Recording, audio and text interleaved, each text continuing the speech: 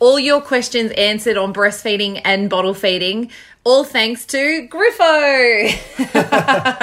No, you're not really doing that. So we have the awesome Susie Prout, midwife and lactation nurse, who's going to answer all your questions around breastfeeding and bottle feeding. I know that's something that comes up a lot, and the pressures around it, and especially now living through COVID-19, people are quite desperate to want to know stuff, and they don't want to leave their houses, or they're trying to find consultations,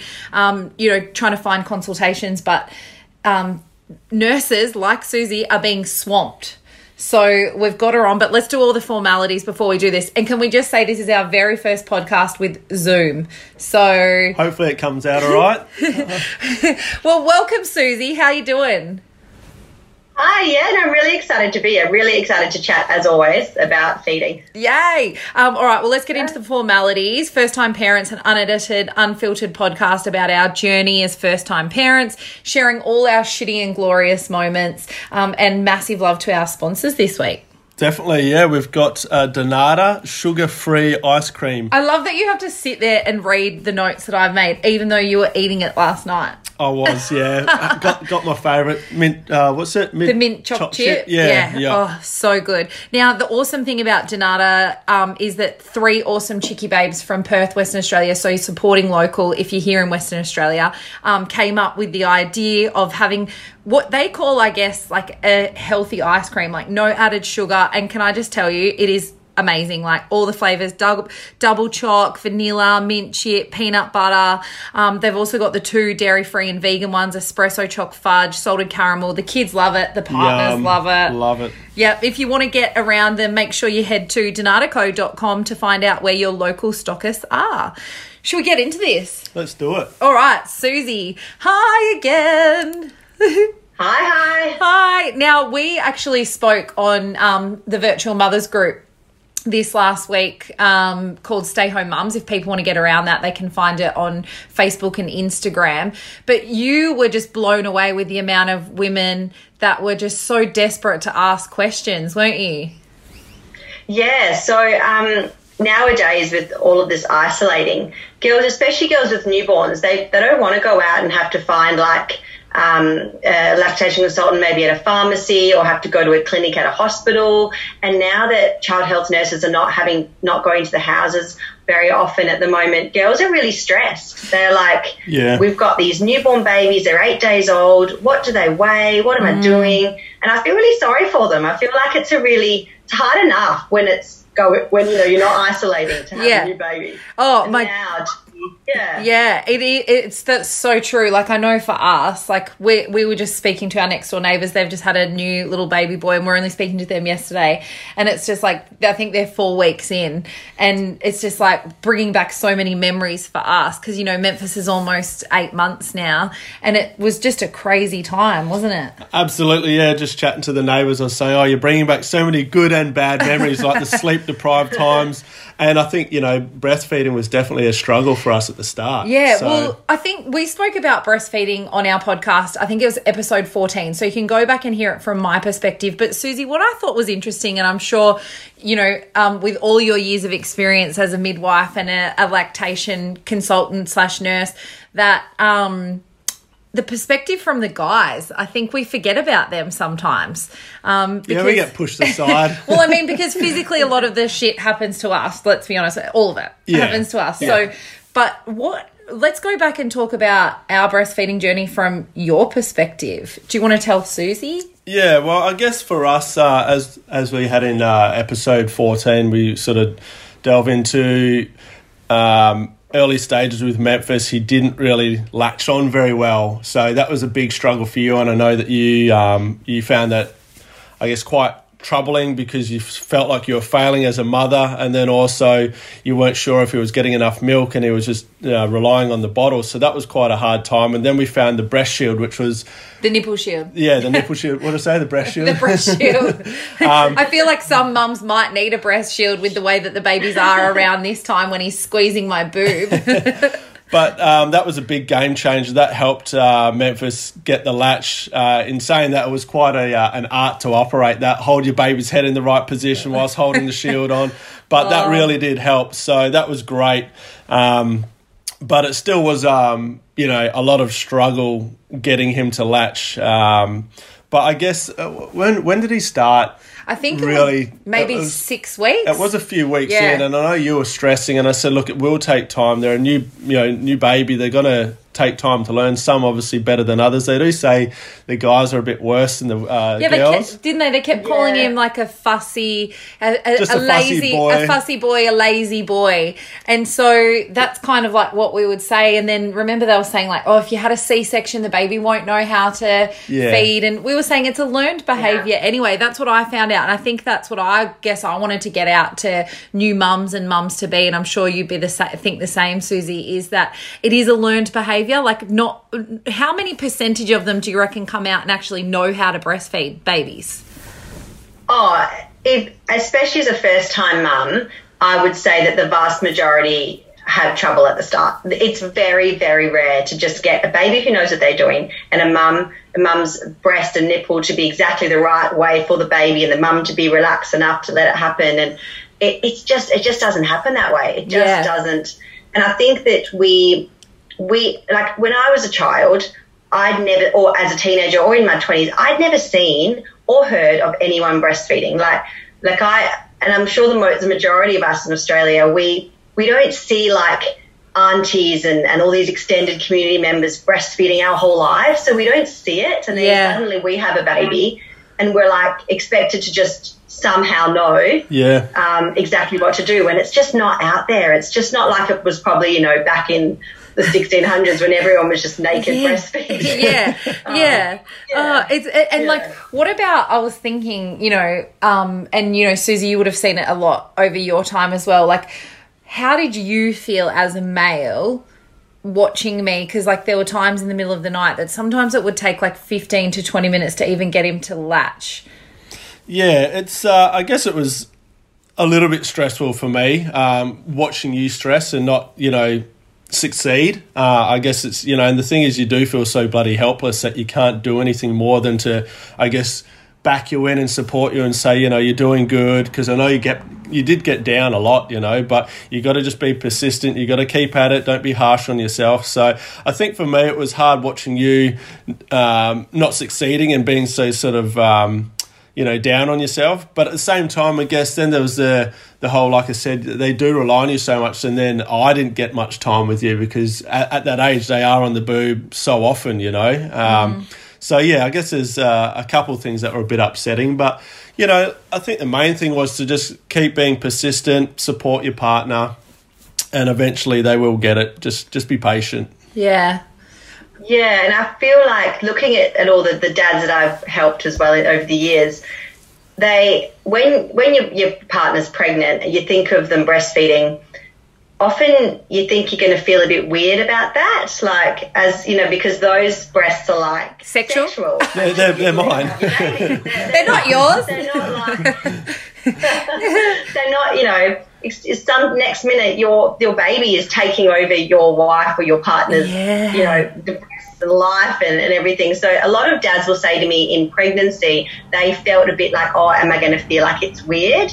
But then when the baby's out and the baby's feeding at the mum's breast, that weirdness totally goes away. It's not about that anymore. It's more about like protecting. You want to protect that baby and protect your partner in the breastfeeding relationship. And then you feel completely, as you say, completely helpless because you just want to help, but there's really not that much in the really early days that you can do other than being a support person away from feeding. But in terms of feeding, it's really tough because you want to fix it. Males want to fix things. Always. It's funny, Susie, when you say the sexual thing. That was one of the, ask Griffo. I did not want to feed when, you know, like when I first found out I was pregnant, I was like, no, I don't think I breastfeed. I'm kind of grossed out by it because I saw my boobs as, I guess, like, because you're a boob guy, you're not a bum guy, you're a boob guy. So I saw always my boobs as being sexual, you know what I mean?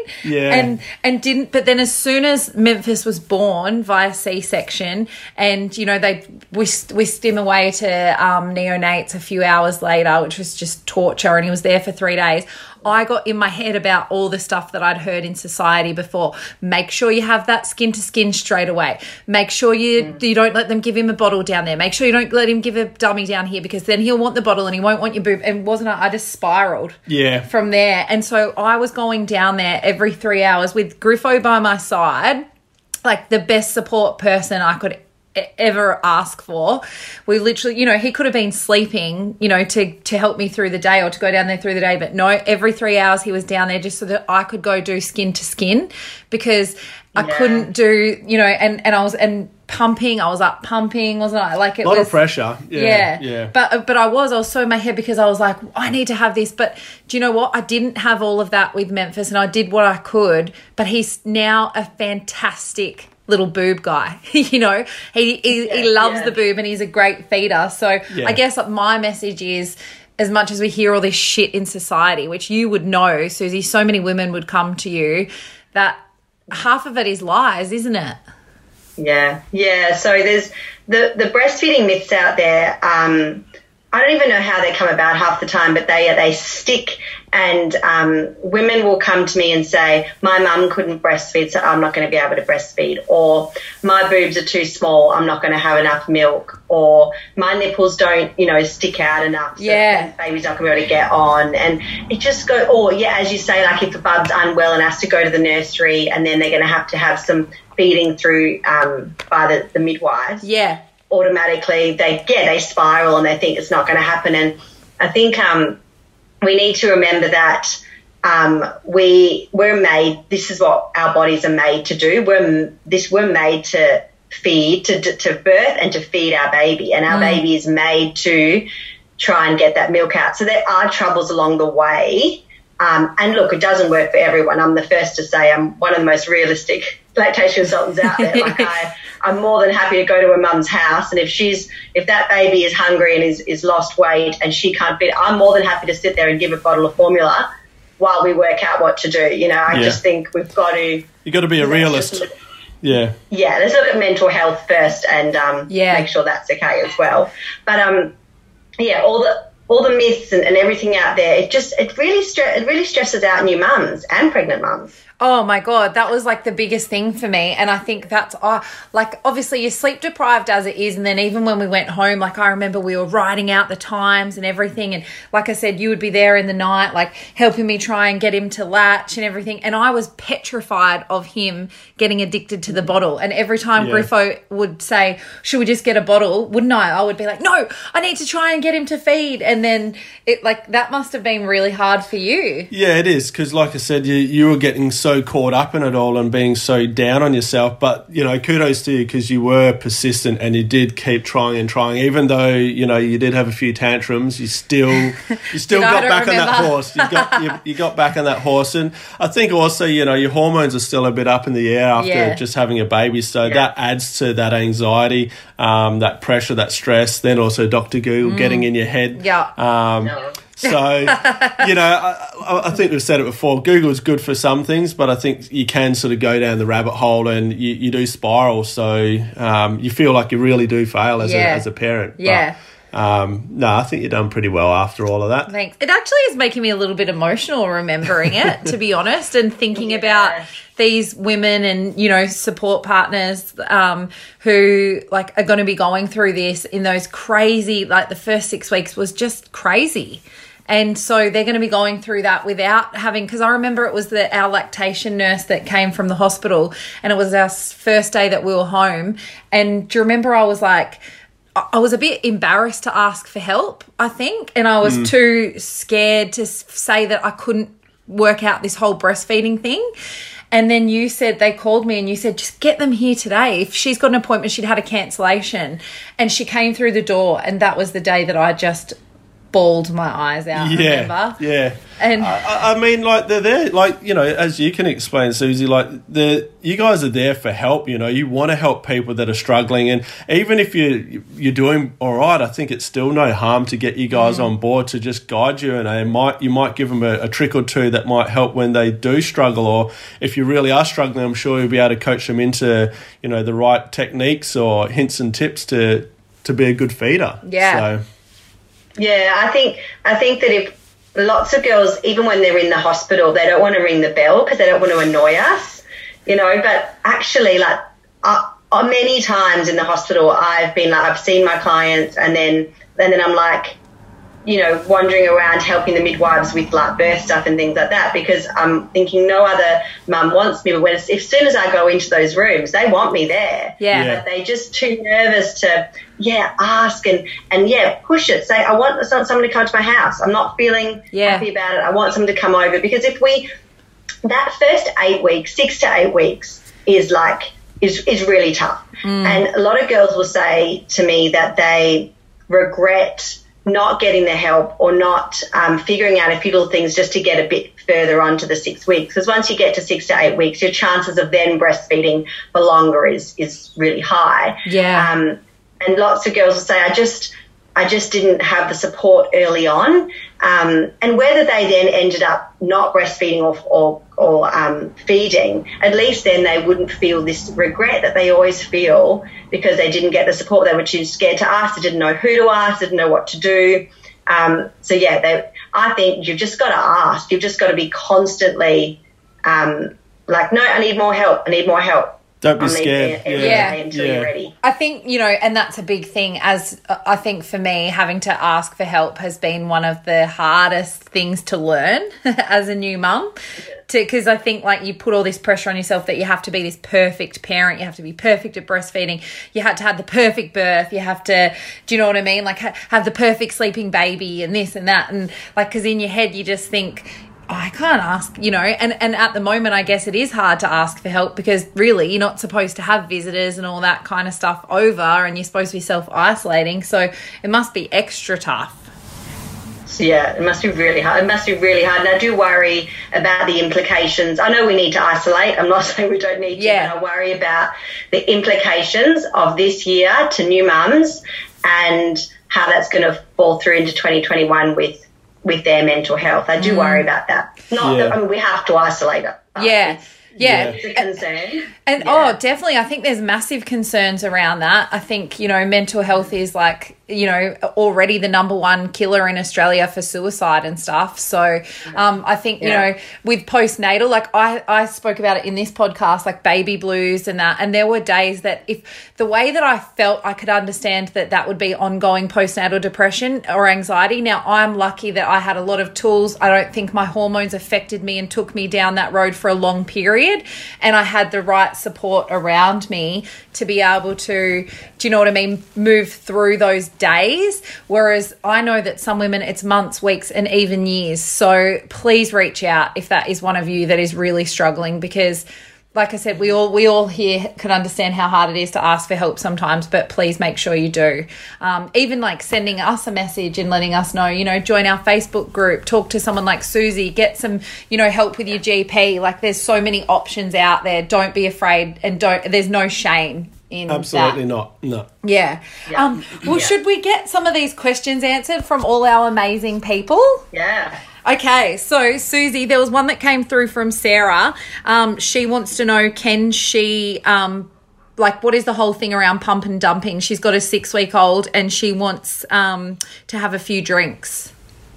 Okay, so this is, again, one of the huge myths in breastfeeding and alcohol. Everyone goes down all these rabbit holes of what to do.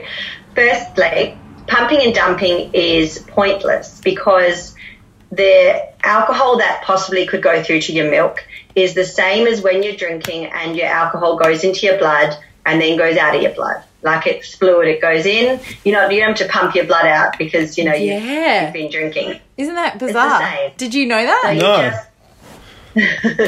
And so most people think you've got to get rid of it, but it just flows in the same as the blood. So if you are to pump and dump, there's not going to be less alcohol in there. It's just totally pointless. So that's the first thing. So pumping and dumping, forget about.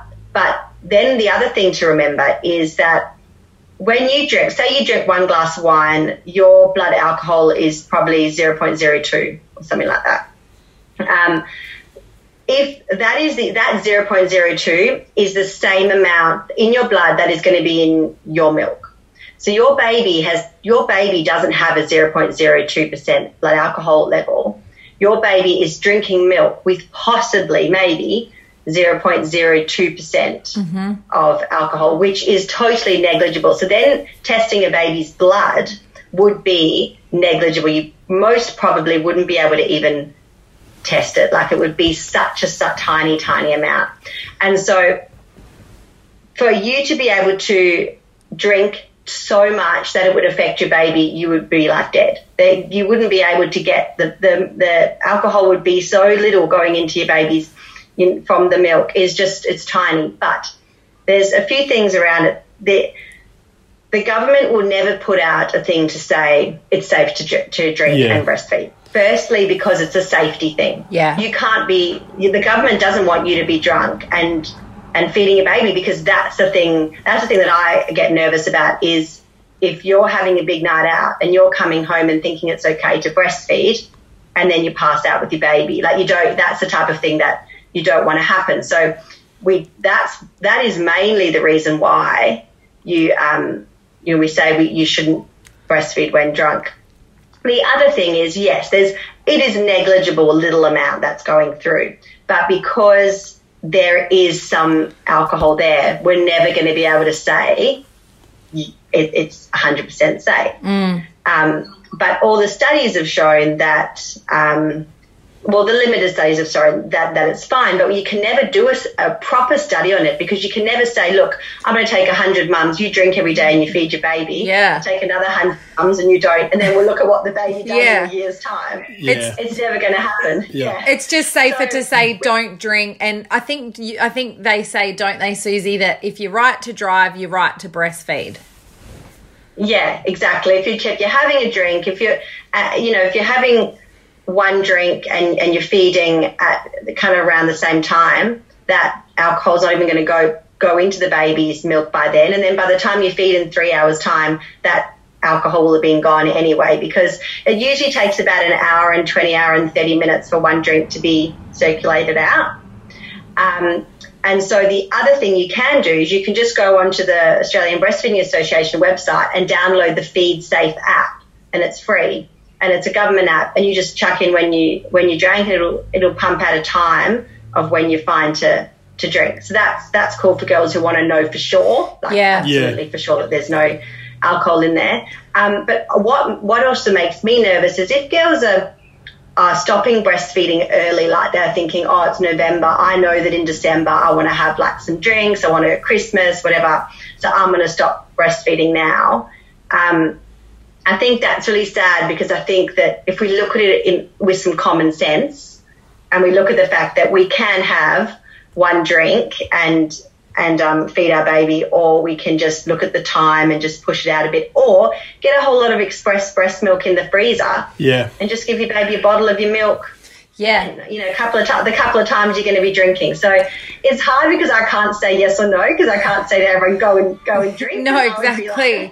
The board would come to me and say, oh, what are you talking about? Yeah. We've also got to look at it take all the information with a pinch of salt, Yeah. That's interesting, actually. I didn't know about that. Yeah. It makes sense, the whole pump and dump thing, but once again, it's one of those myths. So, as you explained it with us and our blood level, it's just a matter of time for it to get out your system. Yeah. And I think too, I used to empty my boobs only because of they were getting too full or whatever. And if I was feeding him a bottle, I was trying, keeping my milk coming in. Is that a thing to do? So you should do that to keep your supply up.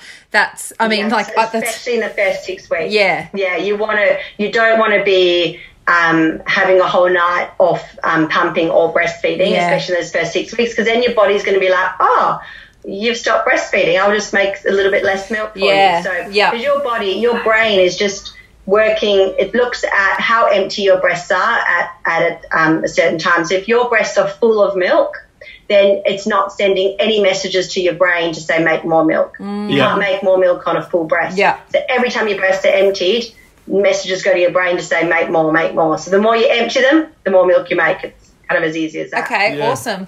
All right, what question do you have now? Oh, this is a good one. How to antenatal express colostrum. From Sal. Cell piece. Ah, yeah. So lots of girls ask this. And first, you don't have to do it. Like, it's not something you have to do. But some girls want to have some colostrum, which is that first bit of milk, that sticky honey-like bit of milk before your proper milk comes in.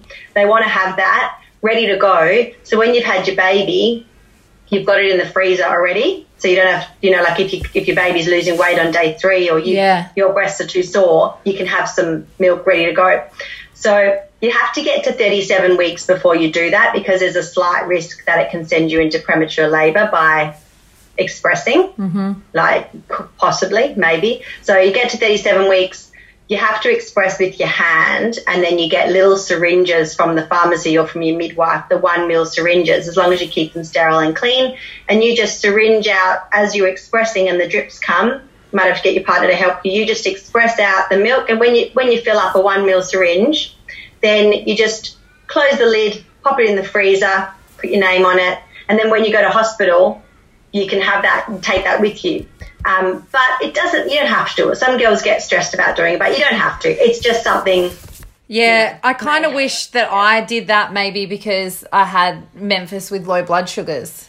But yeah, I guess it's one of those things of knowing there's so many things that you got to try and remember in hindsight and that. But I mean, yours came in pretty good. Like at the start, it was like each drop was so vital and important. But yeah, like I remember the hand massaging of the breast and like just doing one little drop. And you think that one tube is only 1 ml, and you're like, Jesus. I think when I got 10 mils one night to take down to Memphis, we were just like, we have got liquid gold, so many amounts. Champion. And the lady was so impressed with us. All right, we've got lots of questions to get through. So Michaela says, how much should you be eating to keep up a good milk supply? Another myth, just eat normally. You don't have to eat anything extra for breastfeeding. You do need to remember to drink heaps of water, because your breast milk is liquid, so you need to drink 2 litres of water at least a day. Food-wise, whatever you want, don't worry about it. If you're not eating healthily, your breast milk is still as good as the person next door that's eating better than you. So okay, cool. Yeah. All good, yeah. The next one we got here from Zara. She's got a 3-month-old that pukes a lot after breastfeeding in the morning and afternoon, but not at night. So, yeah. Is that normal? Yeah, morning, because you've got huge amounts of milk in the morning, so your baby could just take too much in and then just spew it. Yeah. Interesting that she said in the afternoon, though, because your milk wouldn't be as much. In the night, if your baby's just doing sleepy sucking just to go back to sleep, they're just probably not taking that much to then spew. If your baby is happy, your baby's weight is fine, it's just going to be one of those annoying things. Yeah. We get a puker. Yeah, we got a puker. A happy chucker, they call him. Happy chucker. Yeah, and some days worse than others. Like some days he won't spew at all, and then other days you're changing your clothes as well as his clothes and cleaning up every puke on the floor. Okay, so Bree says, is it possible for exclusively breastfed bub to sleep through the night? My 12-week-old wakes every 3 hours. Okay. It's possible, and some babies will sleep through the night and some babies won't. And it's no rhyme or reason. Some girls get really lucky with a good sleeper in those newborn days. Yeah. And some babies just don't. And I know Memphis was quite good in the early days. He was good in the early days. And then we hit the 3 to 4 months. And I think it was that horrible leap that's like 35 days long. And then he went into the sleep regression. So it's no wonder that at 3 to 4 months that women go crazy. So he was a nightmare. But before that, he was amazing. He'd do like 7 till 3, and then now we're lucky he's doing around about 11 hours a night now. Yeah, he wakes occasionally, awesome. But so we dropped the feed in the middle of the night, and that was with the help of Donna from Bub to Sleep, our sleep specialist. But basically he was only using me as a human dummy, which there is definitely another question in there. I can't remember the lady's name, but she talked about the human dummy and, her baby's using her as a human dummy, how to stop that. So what would you suggest? So if your baby's had a full feed on both sides, and then they sleep for 45 minutes and they wake up and they just want to suck again, and you know that they're full, then you can use a dummy, an actual dummy if you want to. You can, give the baby to the partner as much as it's hard for the partner as well. If your baby can smell your milk and knows that your milk is right there, it's going to be even harder. They're vultures. And yeah, exactly. So you can do it. Lots of girls just find they're so exhausted in the night, they just put their baby back on the boob because they're like, you're surviving. It's just so hard. Yeah. And then you've got the people, the lovely Donna, who, changes worlds. And I wish that I had all the knowledge that she does about sleep. But I often go to the page and like, right, let me look what she does because, Well, she suggested for us, for him to stop being the human dummy was basically in the first few days. She said, look, because we went back to him feeding like every few hours in the middle of the night, but like I said, he was just using me for a dummy. And you can listen to that podcast, it was a couple of weeks ago, but she basically got Griffo to go in and help in the nighttime when Memphi was about to use me. So if you do have a partner that will get up just to help you for the first few days to break that cycle. But at the end of the day, if that's how you're surviving and if that's how you need to survive right now, I guess there's no right or wrong. But I know that, sleep specialists and Donna does talk about that on one of the episodes. So I hope that answers that question. Yeah. And we got another one there. What are some strategies to deal with breast refusal? Oh, okay. It's a tough one, but give us a couple of tips, I guess. I guess breast refusal, does that mean like fussy babies, like when they're, they're throwing their heads around? Is that, That's how I read it. Yeah, that's kind of how I read it too. Yeah, so like a really young baby who's breast refusing. Yeah, that was Memphis. At over tiredness, and I would look at milk supply. And I would look at a fast letdown. So if your milk's like spraying at them and they know that as soon as they get on that breast, the milk's going to be too much for them. So look at those three things: milk supply, letdown, and overtiredness.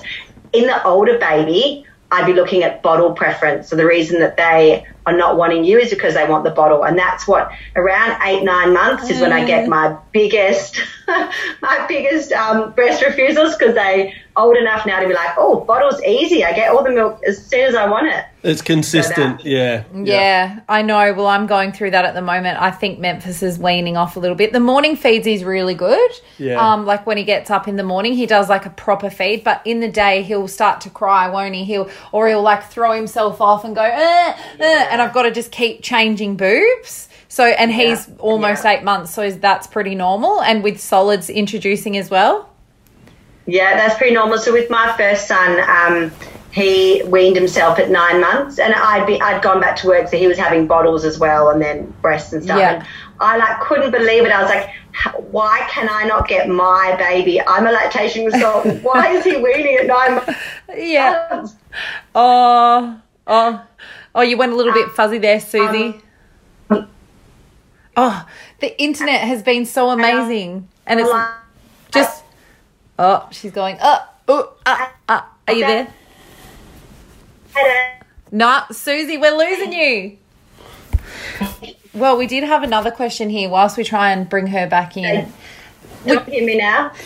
You're coming in and out, Susie. Okay. Oh, no, that's better. Oh. Yeah, no, I can't see anything changing here. It looks good, my internet. No, you're fine now. So let's bang into this. Elle wants to know how do you wean off nipple shields? Okay, so best thing is to just keep trying and try and put the nipple shield on, get the baby sucking, and when that letdown's happening, when all that milk is coming through, pull the nipple shield off and get baby back on. Rip it off like a Band-Aid. Really going. You want the milk going before you try. You don't want them to be trying on a breast that hasn't got milk in it. Yeah, okay. Yeah. And we kind of, with our nipple shield, I would go like every feed, I would still try and do one of the boobs without the nipple shield, and I would try to move between them both. And I found that sometimes I would get him and sometimes I wouldn't. And I guess it's just persistence. Yeah. So, I just had a question there ready to go. The bloody technology. So this is a beautiful name. Butterfly wants to know, 8-week-old with a bad latch, slightly tongue-tied. I just cannot get her mouth to open wide. What would you suggest? Okay, so for this one, you need to see an in-person lactation consultant, I would say, because someone needs to see that tongue tie is completely sorted and that the tongue can really reach right out and that the breast is going right at the back of the mouth. So that's a tricky one. But if you can, see if someone will come to your house, see if you can find someone in your area. And a lot of consultants will still go. But that's something that we just need to like really get in there and do it, to help you with that. Okay, and just quickly with a latch, because without a tongue tie, because there would be probably a lot of, that was the biggest struggle that we had. Where would you suggest finding some great information on trying to get a baby to latch, or, to have a proper latch, or can you explain it over a podcast? So firstly, you can go to like 2 free things, like government stuff, the Raising Children website in Australia. Just type in breastfeeding or attachment and you get heaps of videos. And then the Australian Breastfeeding Association as well, heaps of content on there. But the main thing you need to remember is to keep your baby really, really close. Hold them really tight to you. Don't let them fall away. And just make sure, it is tough on a podcast, isn't it? But just make sure that their little chins are right into the breast, and their little... I'm doing the mouth. Chin is in. Wait for a big latch. But watch videos, because you can watch videos of good latches on the Raising Children website or other websites. That's going to be your best bet. Just watch heaps of videos and see what babies do. Yeah. Okay, cool. Yeah. I've got one here. It's from Carla. Yeah. Kayla. She wants to know about breastfeeding after breast reduction surgery, and I guess or people that have implants. Is it any easier? Is it harder? That sort of thing. Okay.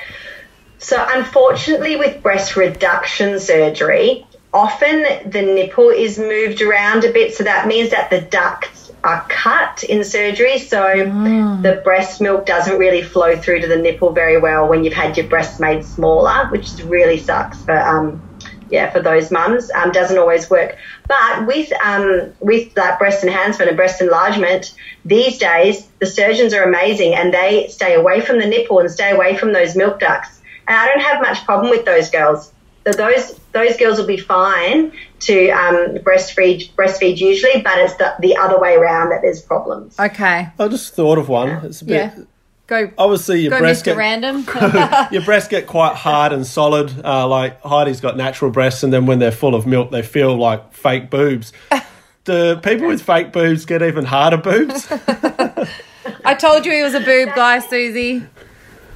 They do get absolutely huge, and they will say to me, this isn't going to be like this forever, is it? Like my boobs will go back to what they were. And I'm like, yes, they will.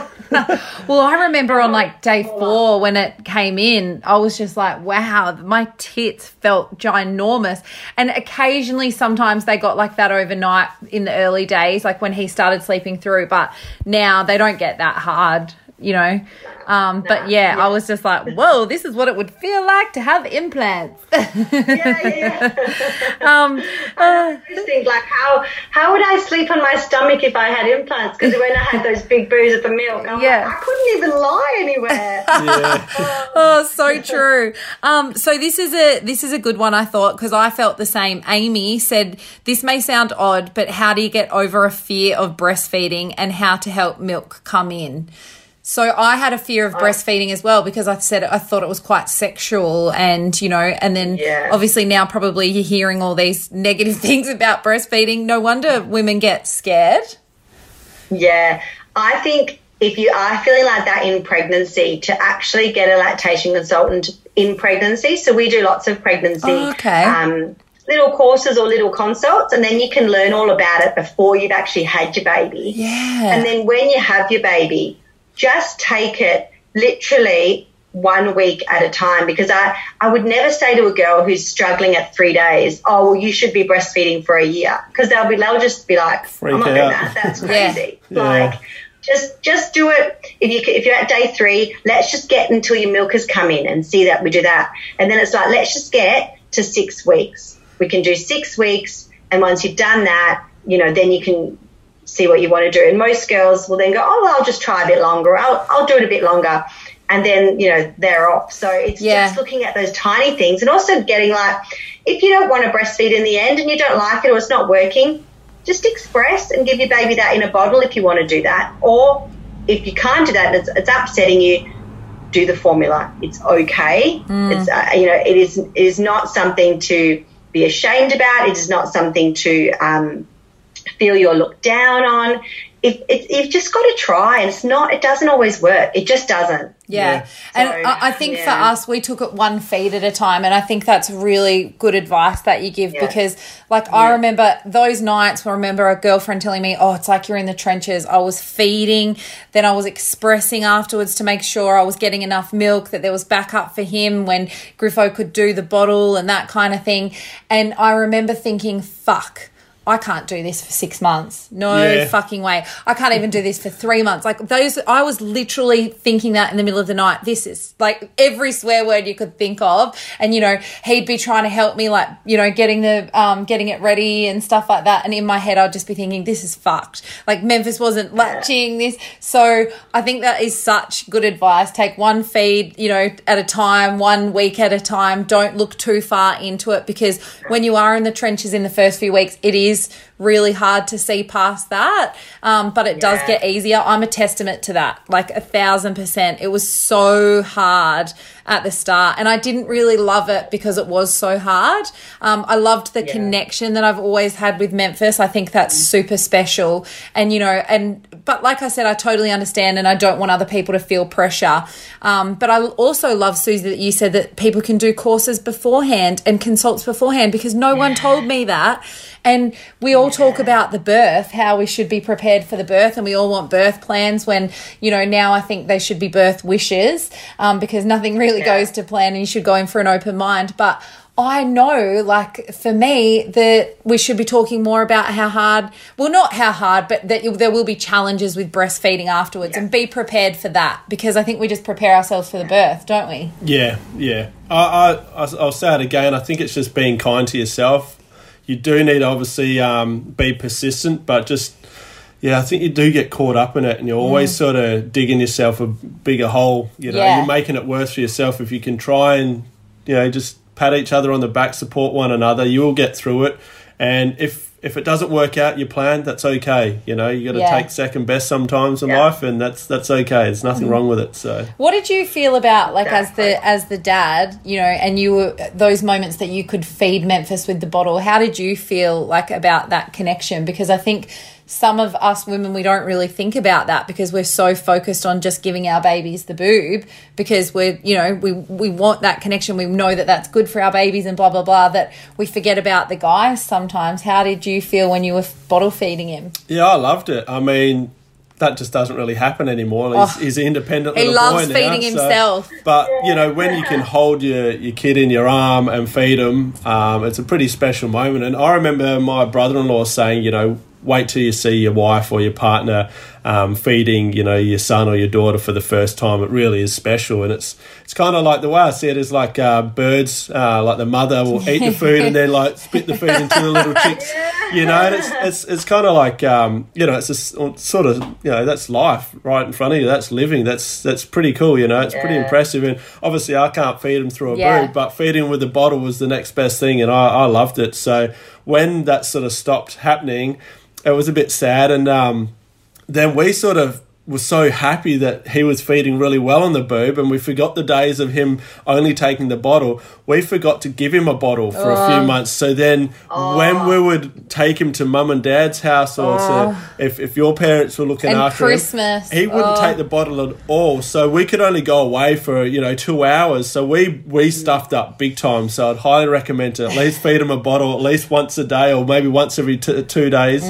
But because it was hard. And then I think we were on holidays. It was just after Christmas, and I was like, I want to have a few wines tonight and let loose. I am ready. I have, bloody over Christmas, it was a nightmare. And then I remember you were outside or something, and then I shoved the bottle in his mouth, and then I sat over the top of him making movements of how to suck the bottle. And then he just put his little hands around the bottle, and he just wanted to feed himself. And from then on, that was all it was. That's all it was. He didn't like how everyone was shoving the bottle in his face. He's a little independent. He was a little independent 4-month-old or 4.5-month-old. He wanted to feed himself. Yeah. So yeah, make sure you do that. Yeah. Yeah, that's sweet. I always say, as you say, Griffo, like get on the bottle early. Because if you at 4 months of age just suddenly give your baby a bottle for the first time, they'll be like, what is this? Yeah. Sorry. Yeah. So this is an interesting one from Danny. 3.5-month-old, totally refuses, have been lactation consultant, GPS, tongue tie guy, no solution, any ideas? So the baby's totally refusing and she's seen all those people and there's no solution. What could you see any other solutions? So the baby's got a breast aversion, which when the baby goes to the breast, it probably feels uneasy, a bit panicky, and then the baby won't go on. Might have had some hard times earlier on with feeding, and these babies, it's not that common, but they get this breast aversion. Unfortunately, as a realist, I would say our chances are not great to get them back on. But to continue with expressing, so you always have that option if you want to and your breasts are still making milk,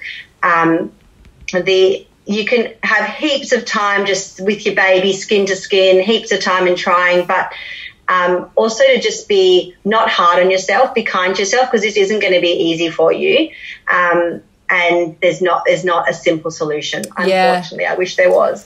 Do you remember the breast milk queen who I follow on Instagram? She said to me in the early days, she goes, just stay in bed, don't shower. Yeah. That's right. Yeah. And I remember I didn't shower for like 3 or 4 days and I stayed in bed with Memphis because trying to help him latch and trying to get him to, know, to really get into the boob. And I didn't get out of bed those days and everyone was bringing me in food. It did help. Yeah, it definitely helped. So maybe you could try that, because I think right now is the time that we could all have that time. Do you know what I mean? Because I think you're trying to prove that you can handle it, and you're like, oh, I can get up and go for a walk, or I can, back when, before Corona, I can have a shower and do this and do that. Like, do what they do, in the olden days. Like, they literally just were with the baby 24/7, and you didn't have put that pressure on yourself that you've got to bounce back. I hate that. That's actually really cool because, you can literally just sit in bed with your baby now. You can't go anywhere anyway. Yeah, exactly. Anyway. Yeah, don't even worry about showering for the next 2 months. We've got another one here from Caitlin. How come one boob gets much more milk than the other? Okay, so everyone has a boob that's better producing than the other. Most people, it's only a little bit, but some girls have huge differences. And so we don't really know why. What we can do though is make sure that you don't favour the good boob, because the more you favour the good boob, the less the other boob's going to make milk. So always feed first on the bad boob. Gotcha. Always make sure you express more on the bad boob, because you want your brain to be getting signals, because the boobs work separately from each other. They don't work together. They're separate. So if you're favouring one, the other one, little one's going to get left behind. So support the other one constantly, more, always, and it'll slowly make more milk. Okay. Perfect. What about Paige? How can I heal cracked nipples? I have been feeding through the pain for 3 weeks. That sounds painful. Okay. So firstly, if they're still cracked and it's been 3 weeks, it's going to be attachment problems, probably, like the way that baby's attached. So you probably want to see a lactation consultant to fix the actual attachment. Mm-hmm. However, you may actually need to do like 24 hours of no breastfeeding and just expressing, or use a nipple shield for those few days just to get them reset, Yeah, and there's no failure in using a nipple shield. I know for me the thing that I was worried about was that I didn't have that. But I've got a girlfriend, Zoe, she used a nipple shield the whole time with her babies. And, I've also got another friend who hated breastfeeding, and she only did it for 4 weeks, and then she was like, I didn't want to feed. It was easy to give him the bottle. So it really does come down to your own choice. And a fed baby is a fed baby, isn't it? Like it's at the end of the day, we know that breast milk is great for the babies, but also they just need food.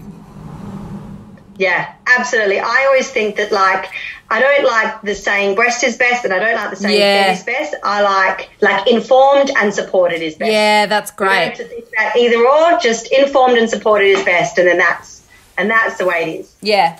All right, we'll get a couple more questions and then we'll have to wrap up our first Zoom podcast. We've got Terry here. Terry, she says, my baby suffers from reflux and I'd love to know the best breastfeeding positions or tips to help with.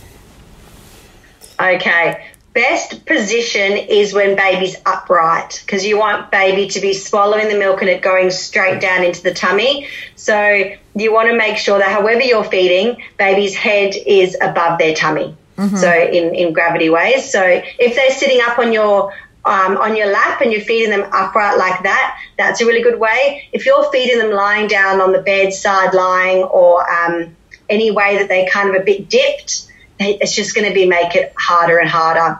But the other thing is you want to make sure that with a reflux baby, they're really unhappy sometimes and you could be overfeeding, putting them back on, and it's just making the situation worse. So try upright feeding and just look at the times and stuff that you're feeding as well.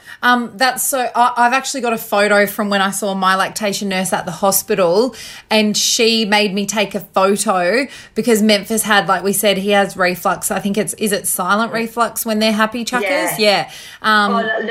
It's normal reflux, but it's normal like a happy reflux. chucker. Okay, right. So so she taught me that, and having him sit up, and so that's pretty much how I fed him for ages. So I have a photo. So if she wants to message me, I'll send it to her. So, or I'll just post it up on Instagram. Let's be honest, I overshare everywhere anyway. We got one last question. So this one is from Veronique. She said she's due with her first baby in 4 weeks and keen to give breastfeeding a go. I also like the idea of my husband being able to feed our baby because I think it's a special experience, as well as giving him the opportunity. Is this achievable? I'm thinking of expressing as well to give him that opportunity. Should I buy a breast pump now or hold off until I have baby and see what happens? Because she lives in rural WA. Okay. Breast pumps are really expensive, like the good electric ones. They're quite a few $100s. So I always say don't buy a breast pump first, because when you're in hospital, you can use the breast pump there. Yep. And then often you can hire one afterwards. Or it'll take, no time at all after you discharge from the hospital to go past Baby Bunting and buy one. But a lot of girls will buy them. Their breastfeeding doesn't work out the way they planned, or they just didn't even need to express. And then they've got this huge, absolutely huge, expensive thing that they've got that they didn't actually need. So I would say wait, but it is possible for your partner to do a bottle, like a dream feed at night. We've lost every night at 10 o'clock, or you can express and can give that. Then so totally possible. Both is possible. Awesome. You were cutting out there, Susie, so if we do lose you, a massive love and thank you so much. We'll wrap things up now. I was going to say, speaking of breast pumps, Milkmate did just send me a catcher, which I was originally using a Hucker because I hadn't heard of Milkmate, but Milkmate are Australian owned. That if you haven't heard of these, do Google them, because I always find, especially if you've got lots of milk, it's good to catch on the other side. Yeah. Like for me, I always use it in the morning, but they sent me a spare one because they saw that I kept getting a blocked milk duct, and so they sent me that, and as well as a massager, which is kind of like, you can use a vibrator, by the way, too, guys, if you ever get blocked milk ducts. And Susie would say, yes, you should do that. Yeah. They come in handy because you're not really got time to use it on yourself, so you've got to get the use out of it. But I've got one to give away with a massager. So if you jump on our Facebook group, First Time Parents, and if you do need a Milkmate, like I said, I've just been starting to use it and it's awesome. I do have a spare one to give away. They did send me 2. So I just thought, well, whilst we're talking about breastfeeding and stuff, I'll send one out. So jump in our group, First Time Parents, and you could win yourself a little Milkmate. But thank you so much, Susie. If people want to find you, where can they find you on Instagram? Yes, they can go to Instagram at Susie Prout Lactation. And that's kind of where I do most of my education, and you can get support through there as well. And lots of lives, lots of chats, and just helping you girls in this really weird and really hard time that we're going through. But I've loved to chat. I've had a really great time. As always, I could talk till the cows come home about feeding. But, Same. I love it. And I think I'm such an expert now. I've had one baby and it's like, calm down, mate. Leave it to the expert. Well, thank you. Thanks so much, Susie. Massive love to our sponsors, Donata and Co. If you do want to get around their ice cream, and you should try, have you tried it, Susie? No, because I've been in Indonesia and I've just kind of gotten back. I need to get into it. You do. Yeah. Check it out. If you want to find out, you know, where you can purchase it, jump online, Donatta.com for their stockists, but also at pretty much every supermarket they have it. So, yeah, it's definitely getting more and more out there. So good. Get around it. And like we said, these girls came up with it themselves. It's amazing. I want to say it's really healthy, but, you know, it's not if you smash like 3 buckets like I do.